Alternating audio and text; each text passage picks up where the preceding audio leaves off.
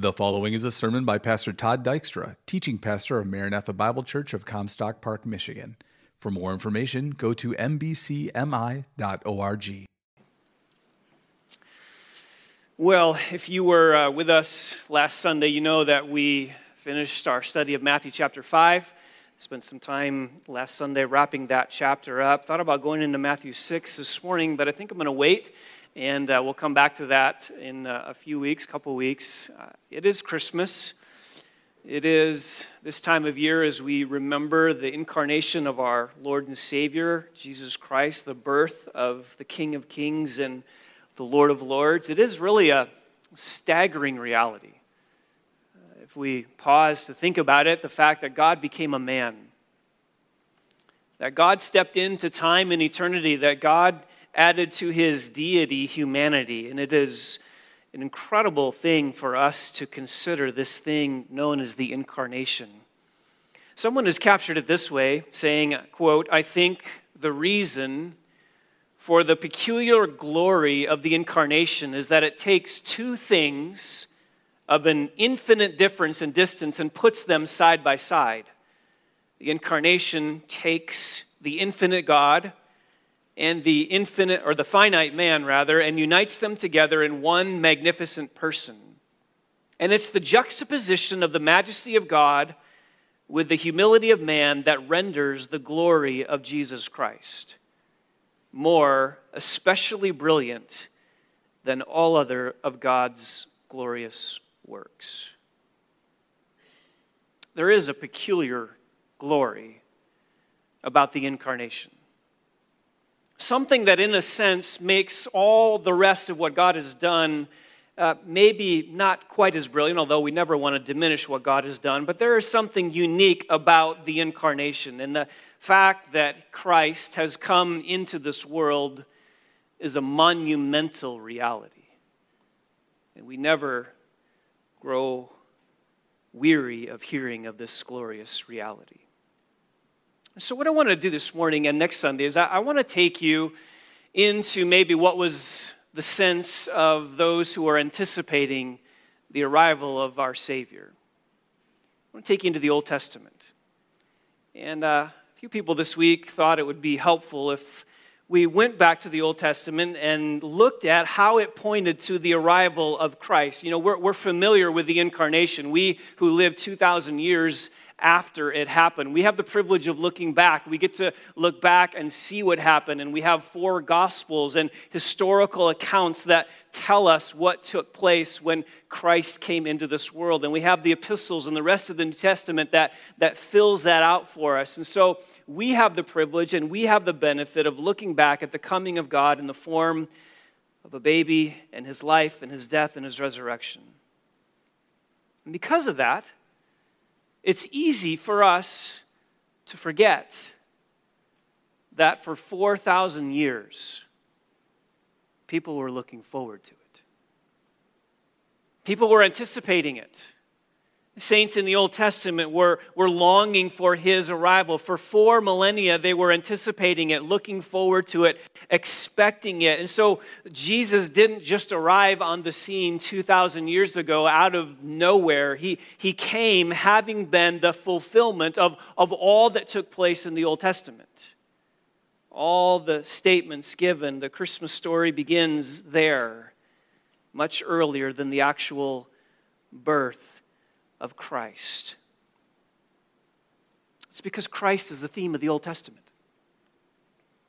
Christ is the overarching theme from Genesis to Malachi. It's not a bunch of just haphazard stories strung together with Jesus showing up in the New Testament. The Old Testament is the story of the preparation for his arrival. Someone has well said that the Old Testament is a hall of mirrors reflecting Christ. And that's true. His arrival on this planet 2,000 years ago was not some divine plan B, as if God was trying to come up with a plan in the Old Testament to redeem sinners and to rescue sinners, and that failed. And so God had to throw together a quick plan in the New Testament to figure out something else to rescue humanity. That's not how it worked. No, this was God's plan all along from eternity past. It was always to send a redeemer and a rescuer, a savior, the Messiah. And so that's why we see in the Old Testament prophecy after prophecy and anticipation after anticipation and sign and symbol pointing ahead to the fact that the Messiah was going to come. Conservative estimates put the number of prophecies about his arrival at 332, with some thinking there may have been up to 450 prophecies in the Old Testament anticipating the arrival of Christ. This is what the author of Hebrews spoke of. Hebrews chapter 1, verses 1 and 2 says, God, after he spoke long ago to the fathers in the prophets in many portions and in many ways in these last days, has spoken to us in his Son, whom he appointed heir of all things, through whom he also made the world. The writer of Hebrews says that God spoke in the Old Testament in many portions and in many ways. God used a number of different vehicles and means by which he announced the arrival of the Savior. He spoke in many portions, meaning in different locations, in different cultures, and over different historical situations, using 39 books over the course of nearly 1,500 years. Sometimes he spoke through narrative, sometimes through law, sometimes through prophecy, sometimes through poetry. And the writer of Hebrews also says that God spoke to them in many ways. He used words at times, and sometimes he used symbols and types and ceremonies and visions and dreams, and all of this was part of the ways in which God spoke about the coming of Messiah. And so what you have in the Old Testament is what we call the progress of revelation. It's like a puzzle. Those of you who love puzzles know that there's a picture at the end. You're looking forward to the completed project where you can see the finished work and you can see that picture that's supposed to match what's on the box cover. And all along in that process, you're putting more pieces in place, and you start with the edges, which is the cardinal rule of puzzle making. You always start with the edges. And then you fill in the pieces, and then at the end, it makes this beautiful picture that you've been anticipating. That's what the Old Testament is. It's a filling in of the picture. And the full picture comes when Jesus arrives in the New Testament, but all in the Old Testament, you have the edges being put into place, and you have more pieces being put into place. We call this progressive revelation, which is a way of saying that as you go through the Old Testament, you're getting more information, and you're getting more pieces of the puzzle, and you're getting a fuller picture as you progress from Genesis to Malachi. And all of this was building and stitching together what is known as the Scarlet Thread through the Old Testament. The one dominant theme running through the Old Testament is there is a Messiah coming. 4,000 years of slowly filling in this picture. This is what the prophets spoke about in the Old Testament. This is largely what consumed their ministry. This is largely what characterized their prophetic announcements. It was the preparation for Christ in his coming. And what is most interesting to me is what Peter says in 1 Peter chapter 1, verses 10 through 11. As to this salvation, the prophets who prophesied of the grace that would come to you made careful searches and inquiries, seeking to know what person or time the Spirit of Christ within them was indicating as he predicted the sufferings of Christ and the glories to follow. Peter says that the Old Testament prophets were those who were speaking of the arrival of Christ and anticipating the arrival of Christ. And as they wrote, they were actually making careful search and inquiry of the things that they were writing about, trying to understand and trying to wrap their minds around all that they were writing about. Now listen very carefully. Many people think that the prophets wrote better than they knew. Many people believe that the prophets were writing things that they couldn't even really understand at all, and I don't believe that's the case at all. I believe the prophets knew exactly what they were writing about.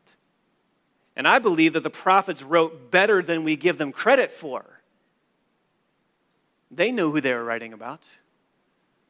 They knew who they were speaking about. They know who was coming. They know who was on the way. They knew that the Messiah was part of God's promised plan to deliver humanity from their sin. The only thing they didn't understand, listen, the only thing they didn't clearly understand was who he was and when he'd show up. That's what Peter says. They were searching, seeking to know what person and time, or what time and circumstances. Those are the only two things the prophets didn't know specifically. Who he was and when he would appear. They knew he would suffer. They knew that there would be glories to follow him. They understood these things. They predicted all of that. The only thing they didn't fully know was the time and the circumstances. And so what you have in the Old Testament is one giant arrow pointing ahead to the coming of Messiah.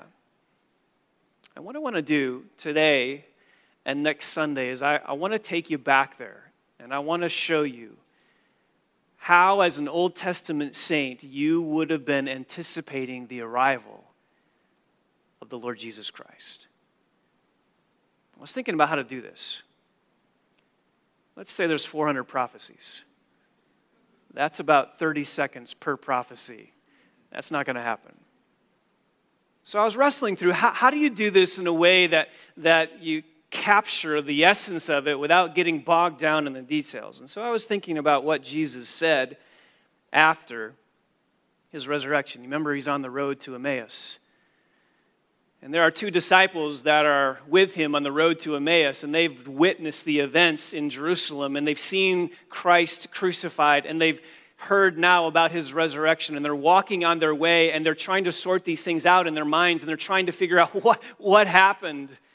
And Jesus comes up and stands next to them and walks with them and says to them, "O foolish men and slow of heart to believe in all that the prophets have spoken. Was it not necessary for the Christ to suffer these things and to enter into his glory?" And then Luke adds this in verse 27, "Then beginning with Moses and all the prophets, Jesus explained to them the things concerning himself in all of Scripture."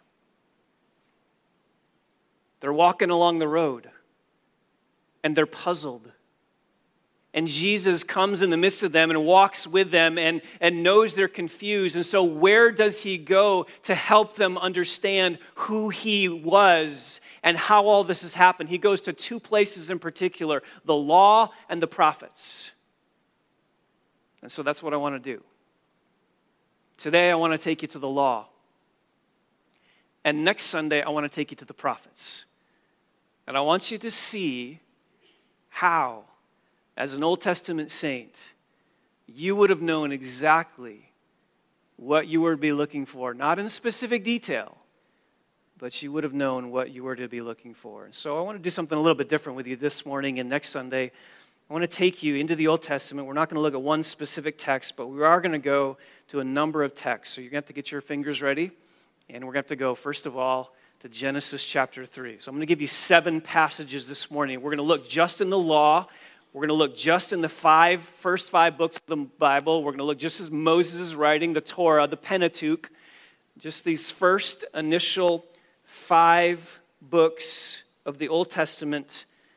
And I want to build for you a case this morning from the law that a Messiah would come. So stop number 1 on our journey through these first 5 books is going to take us to Genesis chapter 3, verse 15. You know this account very well. You know what took place in the garden. God created everything in 6 days, and he created Adam and Eve and put them there in the garden on the 6th day. Must have been a beautiful place. Animals, birds, fruit hanging off trees. They could commune with God. There was no sin. Must have been a marvelous place for them to be and to dwell for a time. You remember there were two important trees in the garden. One was the tree of life and the other the tree of the knowledge of good and evil. And God gave them a test. You remember the test, of course, was not to eat from the tree of the knowledge of good and evil. They were forbidden from eating from that. And the reason for that is because if God had not given them the ability to exercise their will, then obeying God would have been coerced. They were perfect, but they were untested. They were without sin, but they were in a state of unconfirmed holiness. Their allegiance to God needed to be tested, lest they be considered robots who were just forced to obey God and forced to worship God. And so God instituted a test. Of course, the test was not to eat from the tree of the knowledge of good and evil. They had a choice. And so you know the story. They disobeyed. They ate from the fruit of that tree. They trusted the word of the serpent rather than the word of God. They had everything in the world, but they still rebelled against God. And remember, God confronted them. What did you do, Adam? And you remember his response, I didn't do it, she did it. And she said, it wasn't me, it was the snake. This is blame shifting. This is what sin does. Sin always causes us to blame shift. It always causes us to seek to justify itself and to mitigate its culpability. And so this is what they're doing in that moment. They're trying to shift the responsibility for that sin. And then you remember God pronounced the condemnation upon Adam and Eve and the serpent and Satan. And all of this takes place in Genesis chapter 3.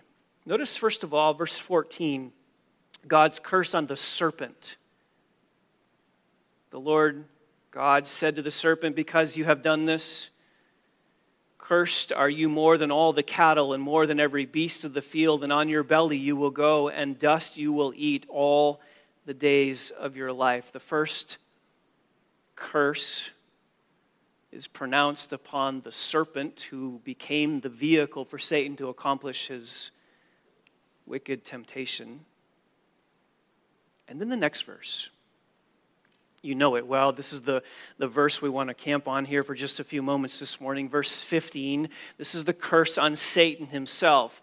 And God says to him, I will put enmity between you and the woman, and between your seed and her seed, and he shall bruise you on the head, and you shall bruise him on the heel. God, speaking to Satan, pronounces a curse, a condemnation on Satan for his work in introducing sin into the human race. And this curse specifically is God saying, I'm going to put enmity between you and the woman, between your seed and her seed. And the question in our minds is, who's the seed of Eve? Between the seed of the devil and between the seed of Eve, who is the seed of Eve? Notice the very next word in verse 15, he shall bruise you on the head, and you shall bruise him on the heel. Now we know that this seed is an individual, and this seed is a man. God calls him he and him. And this individual will inflict a mortal wound upon the head of Satan. Satan's going to bring a wound to Christ. This is who we're speaking of course, here. He's going to bruise him on the heel, but God says that Christ, the Messiah, will bruise Satan on his head. That is a reference to a mortal blow that the Messiah would inflict upon Satan himself. And so what you have here is the very first statement in Scripture about the fact that there is one coming, a Messiah, one who will come to undo the sin of the world, and the one who would crush the head of Satan, removing his rule over man. This is known as the Protoeuangelion. Proto, first, Euangelion, gospel. This is the first gospel. This is the very first time the gospel is mentioned in the Old Testament, and it's fuzzy. It's not clear yet. We don't have all the details. It's still early on. The puzzle's just beginning to be formed. But here, only 3 chapters into the Old Testament, you have now a description of a figure, an individual, a Messiah who is on his way, and he will crush Satan's empire and establish a kingdom on earth that will extend into eternity. It's tremendous. Chapter 1, creation, and chapter 2, description of the creation. Chapter 3, the fall, and then immediately upon the heels of the fall is the description of what God is going to do to remedy mankind's greatest problem. You say, do you think Adam and Eve understood this was a messianic prediction? I think so. I think they understood. I think they knew that this figure, this seed of Eve, this individual, this man would be the Messiah. And I think they probably had a pretty clear picture of the fact that this individual would come and undo what Satan did and bring hope to the human race. Did they know all the details and nuances? Of course not. But they knew that this was a Messiah, the snake crusher, who would come and bring redemption to God's people. This is where it starts. This is where the story of redemption begins, immediately after the fall of mankind into sin. Let me give you the second stop on our way. Number 2 is Genesis chapter 12. So turn in your Bibles to Genesis chapter 12. We come to the second stop on our journey through the Pentateuch, where Moses is describing for us glimpses of the Messiah. We come to the next one in Genesis chapter 12, verses 1 to 3. And you know this, of course, to be the Abrahamic covenant. And you'll understand that having come through the first chapter, 11 chapters of Genesis, things look pretty bleak at this point. There's been a fall into sin by the human race. There's been a murder. There's been death. There's been a global flood. There's been a Tower of Babel. So as you come to the end of Genesis chapter 11, it's the sin of mankind which is the major obstacle to God's kingdom program. How's God going to remedy this? How's God going to deal with this situation? Genesis chapter 12, verses 1 to 3, the Abrahamic covenant. Look what God says. Now the Lord said to Abram, go forth from your country and from your relatives and from your father's house to the land which I will show you, and I will make you a great nation. And I will bless you and make your name great, and so you shall be a blessing. And I will bless those who bless you, and the one who curses you I will curse, and in you all the families of the earth will be blessed.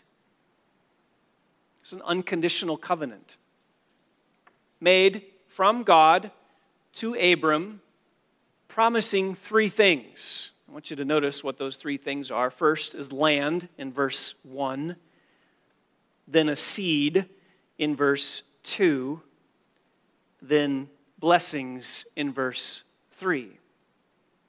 3 things he promises: land, seed, blessings, or if you like acronyms, boundaries, babies, and blessings.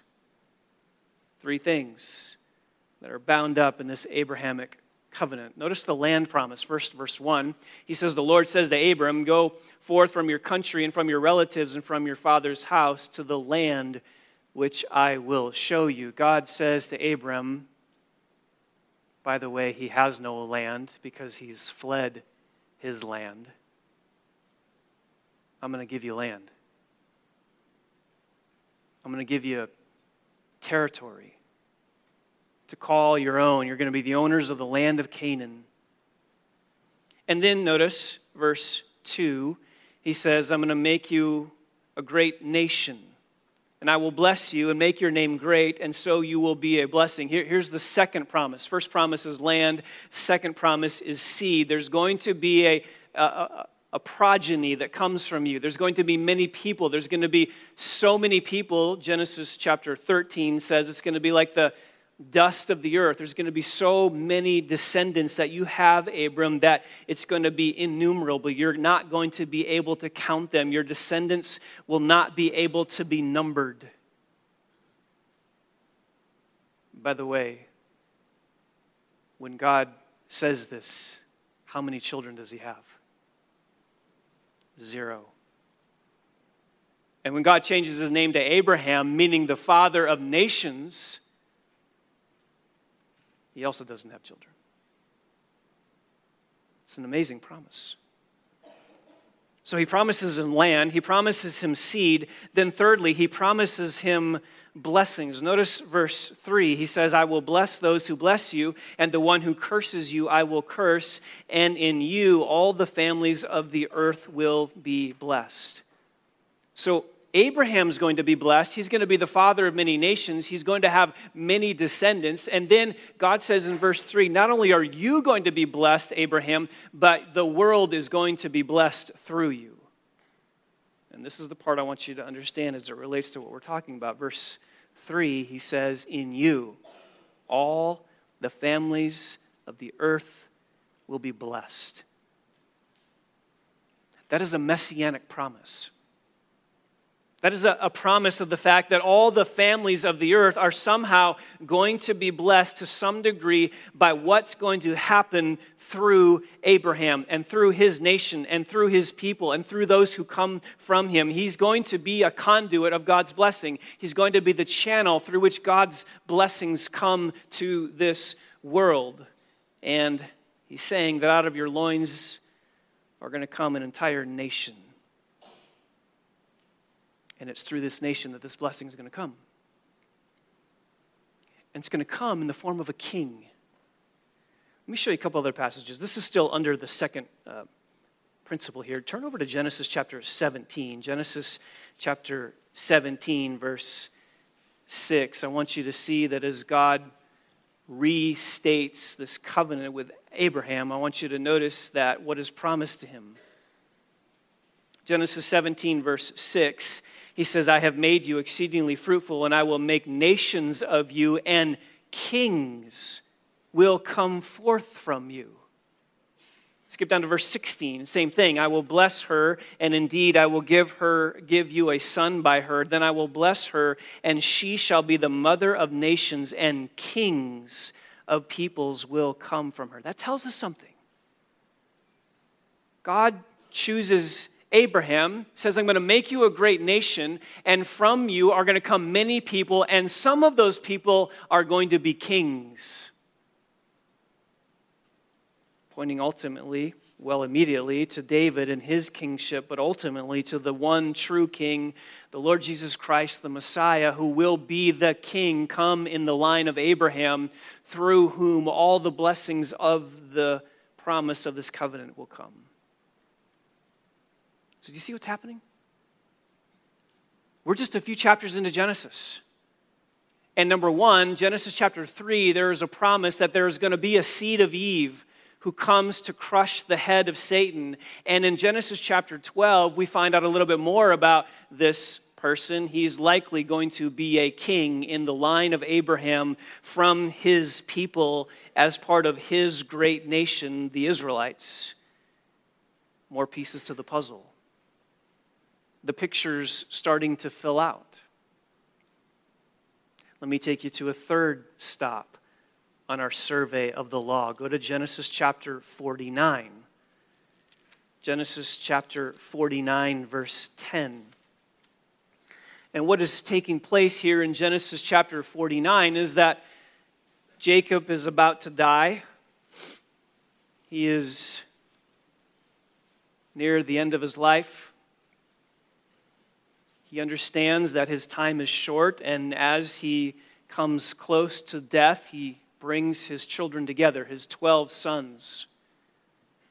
And he says something to each one of them. He issues to each one of them a statement about their future. He begins to describe what they're going to be like. He pronounces some sort of prophetic statement about who they're going to be, what their progeny is going to be like, what the future of that tribe is going to be. Notice the first statement in verse 1 and 2, Genesis 49.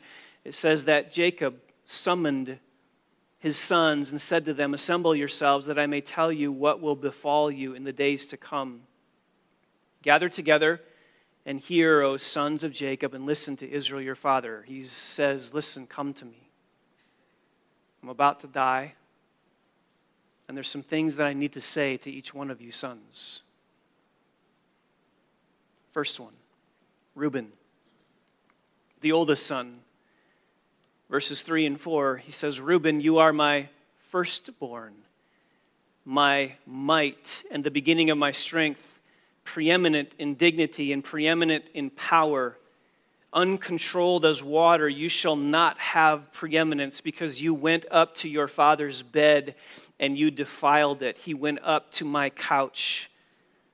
God says to Reuben, you're not going to be the one that the blessing comes from, because you defiled my bed. Hold your finger here in Genesis 49. Go back to Genesis chapter 35. Genesis 35, we'll look at this briefly and then go back to Genesis 49. Genesis 35, verse 22.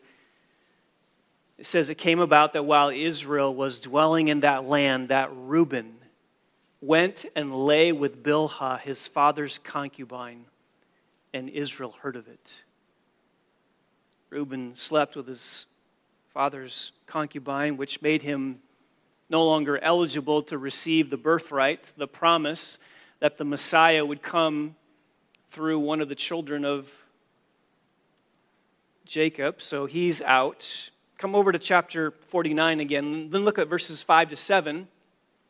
Because you have the next two group of brothers, Simeon and Levi. They're the next ones addressed by Jacob. Verse 5, he says, "Simeon and Levi are brothers. Their swords are implements of violence. Let them, my soul rather, not enter into their counsel. Let not my glory be united with their assembly, because in their anger they slew men, and in their self-will they lamed oxen. Cursed be their anger, for it is fierce, and their wrath, for it is cruel. I will disperse them in Jacob and scatter them in Israel." Jacob says, you two are out. And they're out because of what they did to avenge their sister's rape. Remember, Dinah was raped by a man named Shechem. And to avenge that whole situation, Simeon and Levi got Shechem and his friends in their city together and convinced all the men that they needed to circumcise themselves. And on the third day after healing from that, they went out and slew all of those men, including Shechem and his father. They took out their revenge on him by killing them and the rest of the men of the city, so they're out. They're men of bloodshed. Come down to verses 8 and 9. He speaks now to Judah. Notice what Jacob says to Judah in verse 8. He says, "Judah, your brothers shall praise you. Your hand shall be on the neck of your enemies. Your father's sons shall bow down to you. Judah is a lion's whelp. From the prey, my son, you have gone up. He couches. He lies down as a lion, and as a lion who dares rouse him up." God, through Jacob, speaks to Judah and says, you're a lion. And lions are symbols of royalty in the Old Testament. And so now you have a statement of Judah that he is going to be of this royal line. 3 times in verse 9 it speaks of him and his descendants being a lion. Then verse 10, here's where I want you to focus. Jacob says to Judah, "The scepter shall not depart from Judah, nor the ruler's staff from between his feet, until Shiloh comes, and to him shall be the obedience of the peoples." Interesting.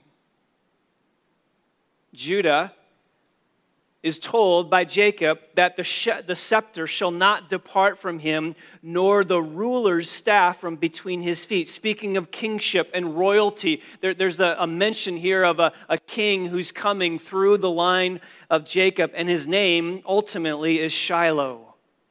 Verse 10, until he comes, and to him shall be the obedience of the peoples. Very important verse. Some consider this verse right here, Genesis 49, verse 10, the very first explicit messianic prophecy in the Old Testament. Coming through the line of Judah, there would be a kingly ruler speaking in the close term about David, the greatest of all of Israel's kings, but speaking even more beyond that to Christ, the Messiah, the ultimate king of Israel. He would have a scepter, he would have a ruler's staff, the implements of a king, and he would come out of the lion-like tribe of Judah. Remember what John says in Revelation 5:5, he would be called the Lion of the tribe of Judah? It's tremendous. Then notice verses 11 and 12. Still speaking to Judah, notice what Judah is told about the prosperity of the kingdom of this king and the material blessings and the bounty that comes with this king's kingdom. Notice verse 11, he says he ties his foal. Speaking of this Shiloh person, this Messiah person, he ties his foal to the vine and his donkey's colt to the choice vine. He washes his garments in wine and his robes in the blood of grapes. His eyes are dull from wine and his teeth white from milk. What is that? He's speaking of the bounty of this king's kingdom. To the degree that he, this Messiah, ties his foal to the vine and his donkey's colt to the choice vine, saying that vines will be so common in the messianic kingdom that you'll tie your donkey to them. And he says he washes his garments in wine and his robes in the blood of grapes. Wine will be so prevalent in that day that you can wash your clothes in them. And then notice the last thing he says, his teeth are white from milk. There'll be so much milk, so much bounty that everyone's teeth will be brilliant white. That's why you should drink your cup of milk every day. It does the body good. So you see a picture that's emerging? Genesis 3 tells us there's going to be a seed of Eve. And he's going to crush the head of this Satan. And then in Genesis chapter 11, we learn that he's going to come through the line of Abraham, and he's going to be part of the means by which God blesses all the nations of the earth, and he's likely himself going to be a king. And now here in Genesis chapter 49, that fact is confirmed that he is going to be a king because he has a scepter. And his name is Shiloh, and he's going to rule with power and authority, and the kingdom that he brings in will be a wonderful, glorious kingdom that will result in bounty and in prevalence of all kinds of abundant, prosperous resources. We're not even out of the book of Genesis. A scarlet thread that is being woven from the very beginning of the book of Genesis, from the writings of Moses. He's very clear. And what he's doing here is he was narrowing the line from Adam to Noah to Abraham to Jacob to Judah. The line's getting narrower and narrower and narrower, and it's becoming increasingly clear who this Messiah is going to be and where he's going to come from. Let me show you the next one. Number 4. Stop number 4 on our survey of Moses' writing. You need to go to Exodus chapter 12. Exodus chapter 12. Exodus chapter 12. You remember what is taking place here. Israel is being brought out of the land of Egypt through a series of plagues. God is bringing plagues upon the Egyptians to force Pharaoh to let God's people go. By the way, each one of those plagues represents an Egyptian god. God is using the plagues to demonstrate the fact that he is sovereign even over these Egyptian gods. And you remember the last plague, the plague of the firstborn son. Pick up the story in Exodus chapter 12, verse 1. Now the Lord said to Moses and Aaron in the land of Egypt, "This month shall be the beginning of months for you. It is to be the first month of the year to you." So here they've come out of the land, and now God says to them, listen, they're almost ready to come out of the land, and God says to them, this is going to be the first month in your calendar, Israel. And here's what I want you to do. Verse 3. Speak to all the congregation of Israel, saying, on the 10th of the month, they are each one to take a lamb for themselves according to their father's household, a lamb for each household. Now, if the household is too small for a lamb, then he and his neighbor nearest to his house are to take one according to the number of persons in them, according to what each man should eat. You are to divide the lamb. And your lamb shall be an unblemished male, a year old, and you will take it from the sheep or from the goats, and you shall keep it until the 14th day of the month. And then the whole assembly of the congregation of Israel is to kill it at twilight. God says, on the 10th day of this month, you all need to go get a lamb. A perfect, male, unblemished lamb, and bring it into your house. And let it be with you for 4 days. And then at midnight on that last day, you're to kill it. Actually, at twilight, you're to kill that lamb. And what were they to do with the blood? Notice verse 7. Moreover, they shall take some of the blood and put it on the 2 doorposts and on the lintel of the houses in which they eat it. And they shall eat the flesh that same night, roasted with fire, and they will eat it with unleavened bread and bitter herbs. Do not eat any of it raw or boiled at all with the water, but rather roasted with fire, both its head and its legs, along with its entrails. And you shall not leave any of it over until morning, but whatever is left of it until morning you shall burn with fire. Now you shall eat it in this manner, with your loins girded, your sandals on your feet, and your staff in your hand, and you shall eat it in haste. It is the Lord's Passover. God says you kill that animal, and then you sprinkle some of the blood on the doorposts and the lintels of your houses, and then you eat that lamb. Why? Notice verse 12. For, here's the reason. I will go through the land of Egypt on that night, and I will strike down all the firstborn in the land of Egypt, both man and beast, and against all the gods of Egypt I will execute judgments. I am the Lord, and the blood shall be a sign for you on the houses where you live. And when I see the blood, I will pass over you, and no plague will befall you to destroy you when I strike the land of Egypt. God says, when I see the blood on your doorposts, I will pass over that house, and you will not experience my wrath. It's a type. Do you know what a type is? A type is an Old Testament event or an Old Testament situation or symbol or person that looks ahead to a New Testament person.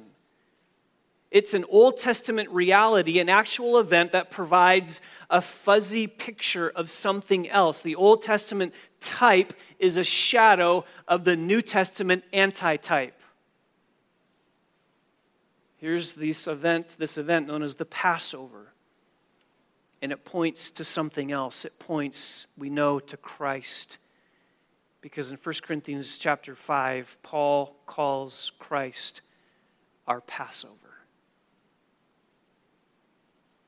Christ would be the fulfillment of this type. And he himself would be the one means by which God's wrath would pass over us in our sin by what he accomplished on the cross. And so what you see here is a picture all pointing to Christ. He is the Passover lamb. The picture's getting fuller. There's more pieces being added to the puzzle. Stop number 5. Leviticus chapter 16. You knew we couldn't avoid Leviticus, right? Leviticus chapter 16, Genesis, Exodus, Leviticus. You could actually go almost through the whole book of Leviticus, and find statements about how Christ would be the fulfillment of this. But we're just going to pick one this morning. Leviticus chapter 16, speaking of the Day of Atonement, that one day a year that Israel was to set aside to make atonement for sin. And very interesting, what they were to do at this Day of Atonement were to take two goats. The priest was to take two goats. One is the sacrificial goat, and the other known as the scapegoat. Notice verse 5. Aaron shall take from the congregation of the sons of Israel 2 male goats for a sin offering and 1 ram for a burnt offering. And Aaron shall offer the bull for the sin offering, which is for himself, that he may make atonement for himself and his household. And he shall take the 2 goats and present them before the Lord at the doorway of the tent of the meeting. And he shall cast lots for the 2 goats, one for the Lord and the other lot for the scapegoat. And Aaron shall offer the goat on which the lot fell for the Lord and make it a sin offering. Goat number 1 gets sacrificed for the sin of Aaron and his household and the people. What happens to goat number 2? Verse 10. But the goat on which the lot for the scapegoat fell shall be presented alive before the Lord to make atonement upon it, to send it into the wilderness as the scapegoat. Skip down to verse 20. And when he finishes atoning for the holy place and the tent of meeting and the altar, he shall offer the live goat. And Aaron shall lay both of his hands on the head of the live goat and confess over it the iniquities of the sons of Israel and all their transgressions in regard to all their sins. And he shall lay them on the head of the goat and send it away into the wilderness by the hand of a man who stands in readiness. The goat shall bear on itself all their iniquities to a solitary land, and he shall release the goat in the wilderness. A scapegoat. The priest was to lay his hands on that goat, signifying the transfer of all the sins of the nation of Israel onto that goat, send it off into the wilderness, picturing the kind of taking away of sin that needed to take place. It's another type.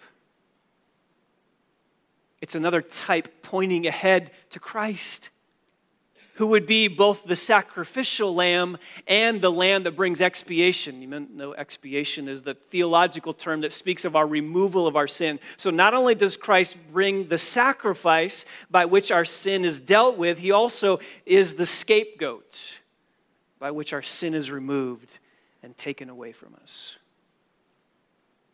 You see the picture that's emerging? Genesis 3 says he's going to be a seed of Eve. Genesis 12 tells us it's going to come through Abraham's line. Genesis 49 tells us it's going to come specifically through the line of Judah, and he's going to be a king. Exodus 12 says there's going to be a sacrifice required. Leviticus 16 also speaks of a sacrifice that is going to be required and a scapegoat. You see the pieces coming together? Stop number 6. 2 more. Go to Numbers 24. Numbers 24. I think this is one of the most intriguing messianic prophecies in the law. It's the story of Balaam. Remember his donkey spoke to him? That's weird. Israel is camped in the plains of Moab.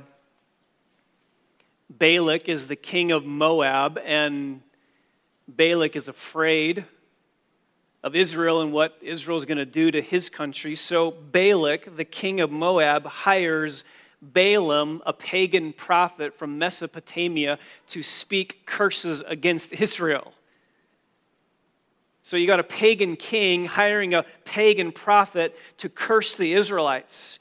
And Balaam goes to do that, and of course God's going to overrule that, and Balaam actually ends up speaking blessings upon the nation of Israel. 4 times he does it, and then in the 4th time he says something profound.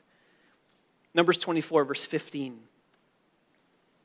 He took up his discourse and said, "The oracle of Balaam, the son of Beor, and the oracle of the man whose eye is opened, the oracle of him who hears the words of God and knows the knowledge of the Most High, who sees the vision of the Almighty, falling down, yet having his eyes uncovered. Now here it is, verse 17. I see him, but not now. I behold him, but not near. He's saying, in my vision and in my prophecy, I'm looking ahead and I'm seeing someone. I'm seeing him. But he's not close, he's far off, which in his mind he was correct, because here he is 1,400 years before the birth of the Messiah, and he knows Messiah is not coming quickly. He knows that he's a ways off. That's what he sees. Not now and not near, but I see him. Notice the rest of his description. A star shall come forth from Jacob.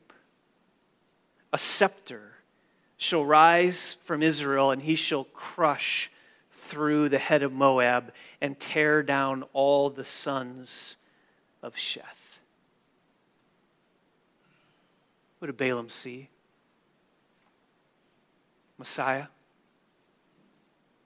One who would be the star from Jacob, the scepter rising from Israel, speaking of the fact that he's going to be a king, and he's going to come and he's going to establish his kingdom. And when he does, verse 17 says he's going to crush his enemies. The prophecy would find its initial fulfillment in David, but again, it's the ultimate David that Balaam sees, the Messiah. You see the picture? It's filling in. Genesis 3 tells us it's going to be the line of Eve, the seed of Eve. Genesis 12 tells us it's going to be from Abraham, through which all the nations of the world are going to be blessed. Genesis 49 tells us that it's going to be from Judah in particular, and it's going to be from him that a king is going to come. Exodus 12 says he's going to have to be sacrificed. Leviticus chapter 16 tells us he's also going to be the scapegoat. And now we learn from Numbers 24 that he's also going to be a king who will crush his enemies. One more. Deuteronomy chapter 18. Deuteronomy chapter 18, our final stop on this journey through the Pentateuch, looking at these predictions of a coming Messiah. Deuteronomy chapter 18, Moses is speaking about the office of the prophet, telling us exactly what a true prophet is like and explaining how false prophets are to be forbidden. And notice verse 15. The Lord your God will raise up for you a prophet like me from among you, from your countrymen, and you shall listen to him. A prophet. A prophet like Moses would come through the line of Israel. Skip down to verse 18. He says the same thing. I will raise up a prophet from among their countrymen like you, and I will put my words in his mouth, and he shall speak to them all that I command him. It's a messianic prediction. There's one coming who's going to be a prophet. And as a prophet, he's going to speak forth the words of God. Priests represent man to God. Prophets represent God to men. And Moses looks ahead to the time when he sees the ultimate prophet, the true prophet who will preach divine revelation from the words of God's mouth. It's Christ. So there you have 7 stops along the way in Moses' writings that clearly point to a Messiah. That's only 5 chapters in. There's predictions in the Psalms, and there's predictions in the prophets. And what I want you to sense is the fact that the Christmas story begins way earlier than Luke 2. It starts on just a few days after creation finishes. It goes all the way through the Old Testament. And there is built within Old Testament saints an anticipation. Like Anna and like Simeon, who were longing for this Messiah to come, which they clearly understood Moses speaking about. And we need to let this truth sink into our hearts. That baby born in Bethlehem to a young teenage couple is the full and final fulfillment of all that was spoken in the Old Testament. It's absolutely tremendous. And that's why there is a peculiar glory to the incarnation. Father, we thank you for this. We thank you, Lord, for the fact that your scriptures speak so clearly to the fact that a Messiah was coming. And he would come to rescue his people. He would be a king. He would be in the line of Judah. He would be from Abraham. He would be a prophet. And Lord, so when he arrives, there's no doubt as to who he is. We thank you for these clear expectations. We thank you for these clear anticipations. We thank you that your Old Testament abundantly describes this coming King. So, Lord, may we celebrate this fact. May we rejoice in this. May we respond in wonder and love and praise to the fact that the Messiah, the Christ, our Savior, our Redeemer, our Rescuer, has come in fulfillment of all that you said. And we pray these things in your name. Amen. You've been listening to a sermon by Pastor Todd Dykstra, teaching pastor of Maranatha Bible Church in Comstock Park, Michigan, where we exist to display God's glory, declare God's truth, delight in God's Son, and disciple God's people. No part of this digital file may be reproduced or distributed without prior written consent. For permission, go to mbcmi.org.